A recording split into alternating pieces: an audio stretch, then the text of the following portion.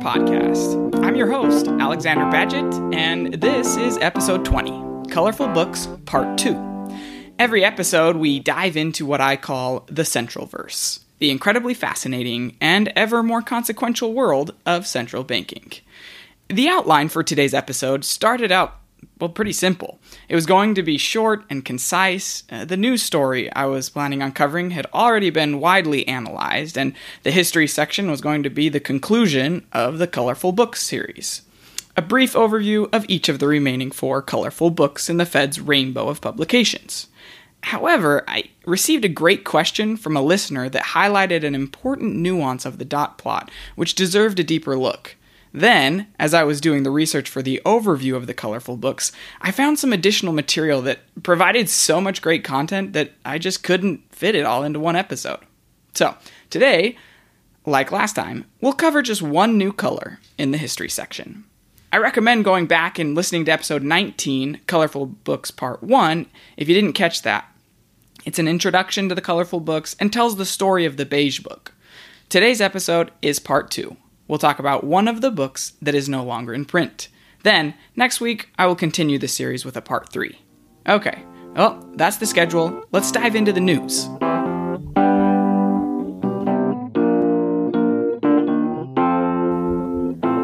Last Thursday at 2 p.m. Eastern Time, the Federal Reserve's FOMC announced that they would increase the target range of the federal funds rate by 25 basis points, which means by 0.25%.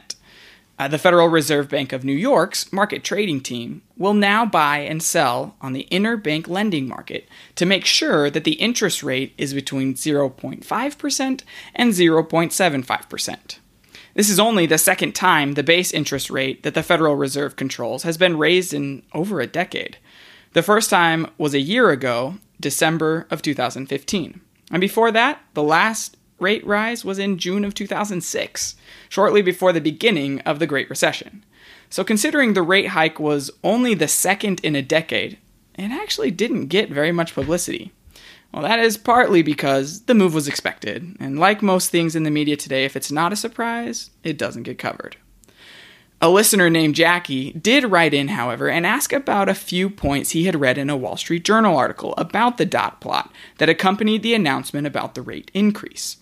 For those of you who don't recognize the term dot plot, head back to episode 9 for a full description of not only what the dot plot is, but also where it came from and how it fits into the broader narrative and history of central banking communications. And back in October, Naranja Kocherlakota, I do not know if I'm pronouncing that correctly, I've heard it pronounced different ways on TV, the former president of the Federal Reserve Bank of Minneapolis, he wrote an article for Bloomberg News about the dot plot. Jackie's question had to do with a subtle nuance in the interpretation of the dot plot that is super important, yet poorly understood.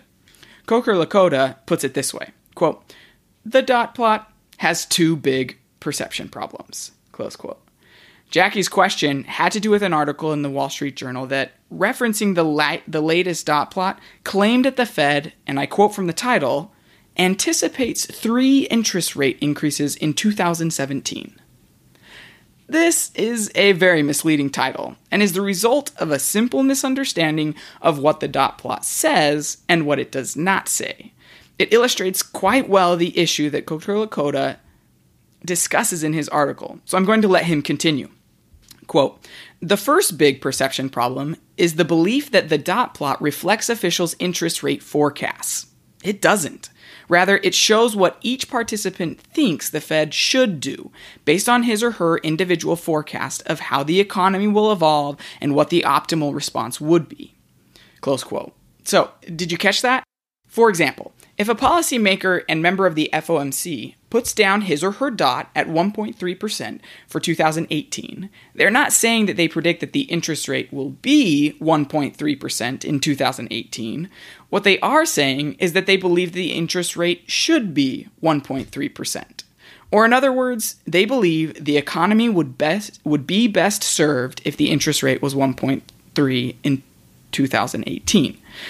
Do you see the difference? It's the difference between this is what I think is best and this is what I think will actually happen. The dot plot is the former. This is what I think is best. It's a great way to see how wide the range of opinions are among the members of the FOMC. The second big perception problem is born from the first. It's the misinterpretation of the dot plot as a commitment for future action. The consequences of falling prey to this perception problem is actually, in my opinion, much more severe than the first. And let me explain. So this is because businesses and bankers have to make decisions on a daily basis that involves estimating what the future interest rates will be. Banks make loans today based in part on what they think interest rates are going to be next month, next year, and in future years to come. And who has the most influence on what interest rates will be? Well, the Fed does, of course. You can imagine the serious negative consequences of interpreting the dot plot as a commitment to future action. Have you heard the phrase, garbage in, garbage out? I actually had an undergrad macroeconomics professor, he used it as an acronym, GIGO. I actually haven't heard that since, but garbage in, garbage out. If bankers and business leaders are making decisions and using the dot plot as an input that says, quote, this is what the Fed will do, close quote, they are not going to get accurate results out of their models. One final piece of evidence to illustrate this claim that the dot plot is not a commitment to further action is that all of the FOMC members get a dot.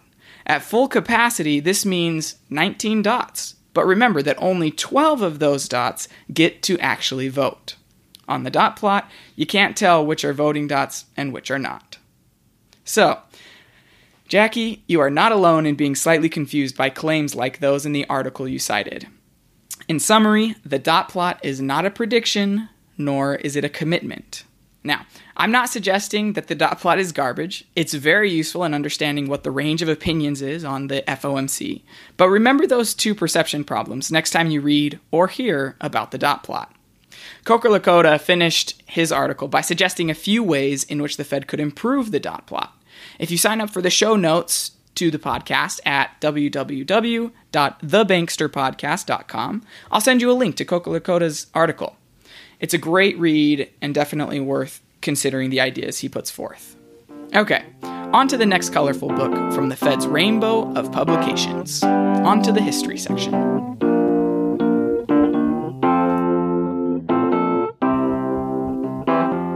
The rainbow includes 5 different books. On episode 19, we introduced the most popular and most widely read, the Beige Book. But before we start talking about the others, I first want to mention that if you can't keep track of all these colors, which books are current and which are out of print, no worries. I have created an easy-to-read chart that explains the ins and outs of all of the colorful books. Sign up for the show notes and I'll send it directly to you. Okay, the publication for today's history section is the Red Book. Let's start with a few basics.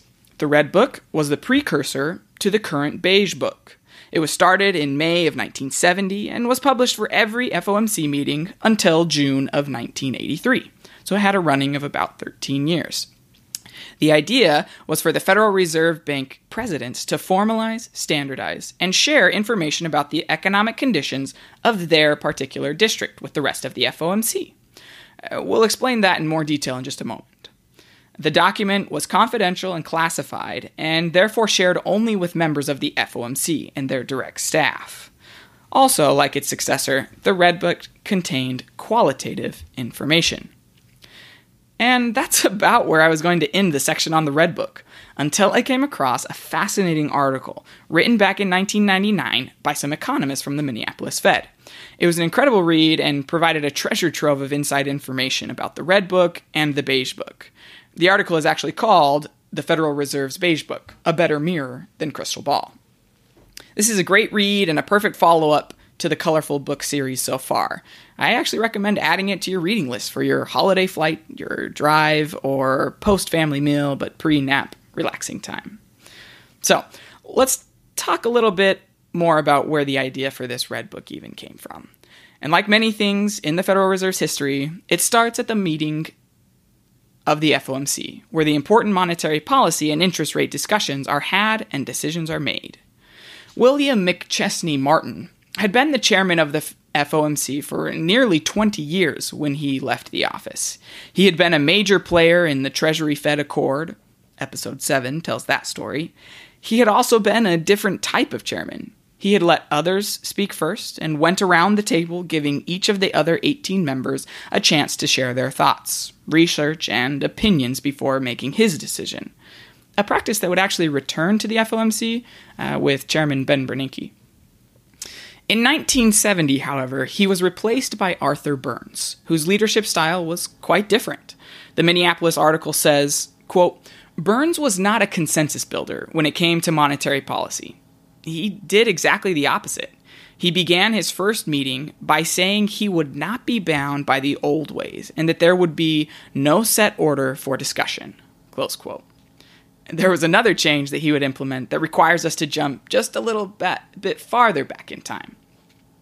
One of the fundamental principles that has governed the Federal Reserve since its inception is the idea that it would be a federal system. When you think of the word federal, what comes to mind? If you're like most people, you hear the word federal and think of Washington, D.C., or the central government. However, the definition of federal is, quote, "having or relating to a system of government in which several states form a unity but remain independent in internal affairs," close quote.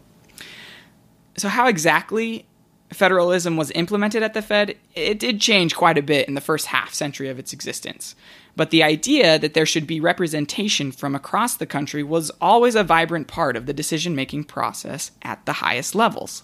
The bank presidents brought to the FOMC meetings a wide breadth of information from their districts. As we learned in episode 18, the very boards of directors of the reserve banks are industry leaders in their area.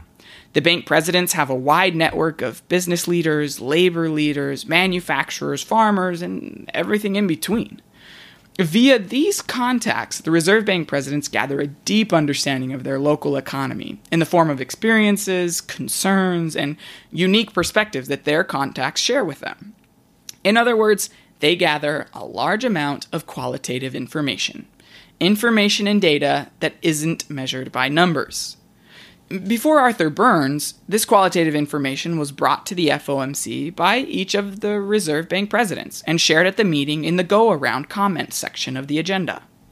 However, and I again quote from the Minneapolis article, Burns decided it would be a more efficient use of the FOMC's time to have the reports on district conditions prepared in advance and compiled for the committee's edification, close quote. This had the effect of formalizing the qualitative gathering of district information and contacts and came bound with I bet you guessed it, red cover. Thus was born the Red Book. The Red Book would be prepared for the FOMC meetings for over a decade. And just as interesting as the book's inception is, so is its end. In 1983, a U.S. congressman named Walter E. Fauntroy, a representative for the District of Columbia, requested that the Green Book be made public. We'll talk about the Green Book in a future episode of our Colorful Book series. The Green Book contained the economic models and forecasts that the Fed economists were using to help formulate monetary policy. The Minneapolis article puts it this way, quote, "The Board of Governors deemed this unwise, and the Red Book was offered in its place." Close quote. And surprisingly, that was that. All of the references to specific businesses and people were redacted from the historical Red Books, and going forward, the new publicly available book was given a new cover of a different color. At first, it was referred to as the Tan Book, but would soon become known as the Beige Book. Besides being available to the public and given a new cover, the new Beige Book would be different from the Red Book in one other way. It would be released to the public 2 weeks before the FOMC meeting instead of brought directly to the meetings. The Minneapolis article describes it this way, quote, "It was thought that by building in a 2-week gap, the media and others would recognize that the information was not timely and therefore did not have a major influence on policy." So, that's the Red Book, and some additional bonus material to go along with last time's episode on the Beige Book. Fed publications and communications are ever evolving. It was fun today to see how one Fed publication, the Red Book, came and went, and also to see how a current publication, the Dot Plot, is still in the process of changing and adapting how it's seen and interpreted. This is what studying the Centralverse is all about.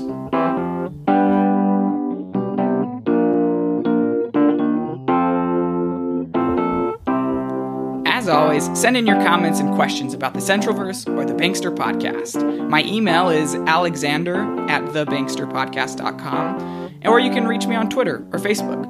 Open up your podcast app right now and give the podcast a rating and a review. I really appreciate it. If you go to my website, www.thebanksterpodcast.com, you can sign up to receive the show notes to today's podcast and every future podcast directly in your inbox. It's a great way to follow up on the content that we discuss and to look deeper into the Centralverse. I'll include a few excellent links that helped me to create this episode, including the link to the former president of the Minneapolis Fed, Narayan Koker-Lakota's article about the dot plot.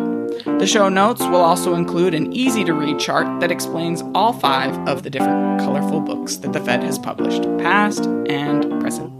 Next week, we'll continue with a part 3 in the Colorful Books series. Today's episode was written, edited, and produced by me, Alexander Badgett. I dedicate this episode to the original founders of the Federal Reserve. Happy 103rd birthday. And to everyone else, thanks for listening. I'm Alexander Badgett, and I'll see you next time on the Bankster Podcast.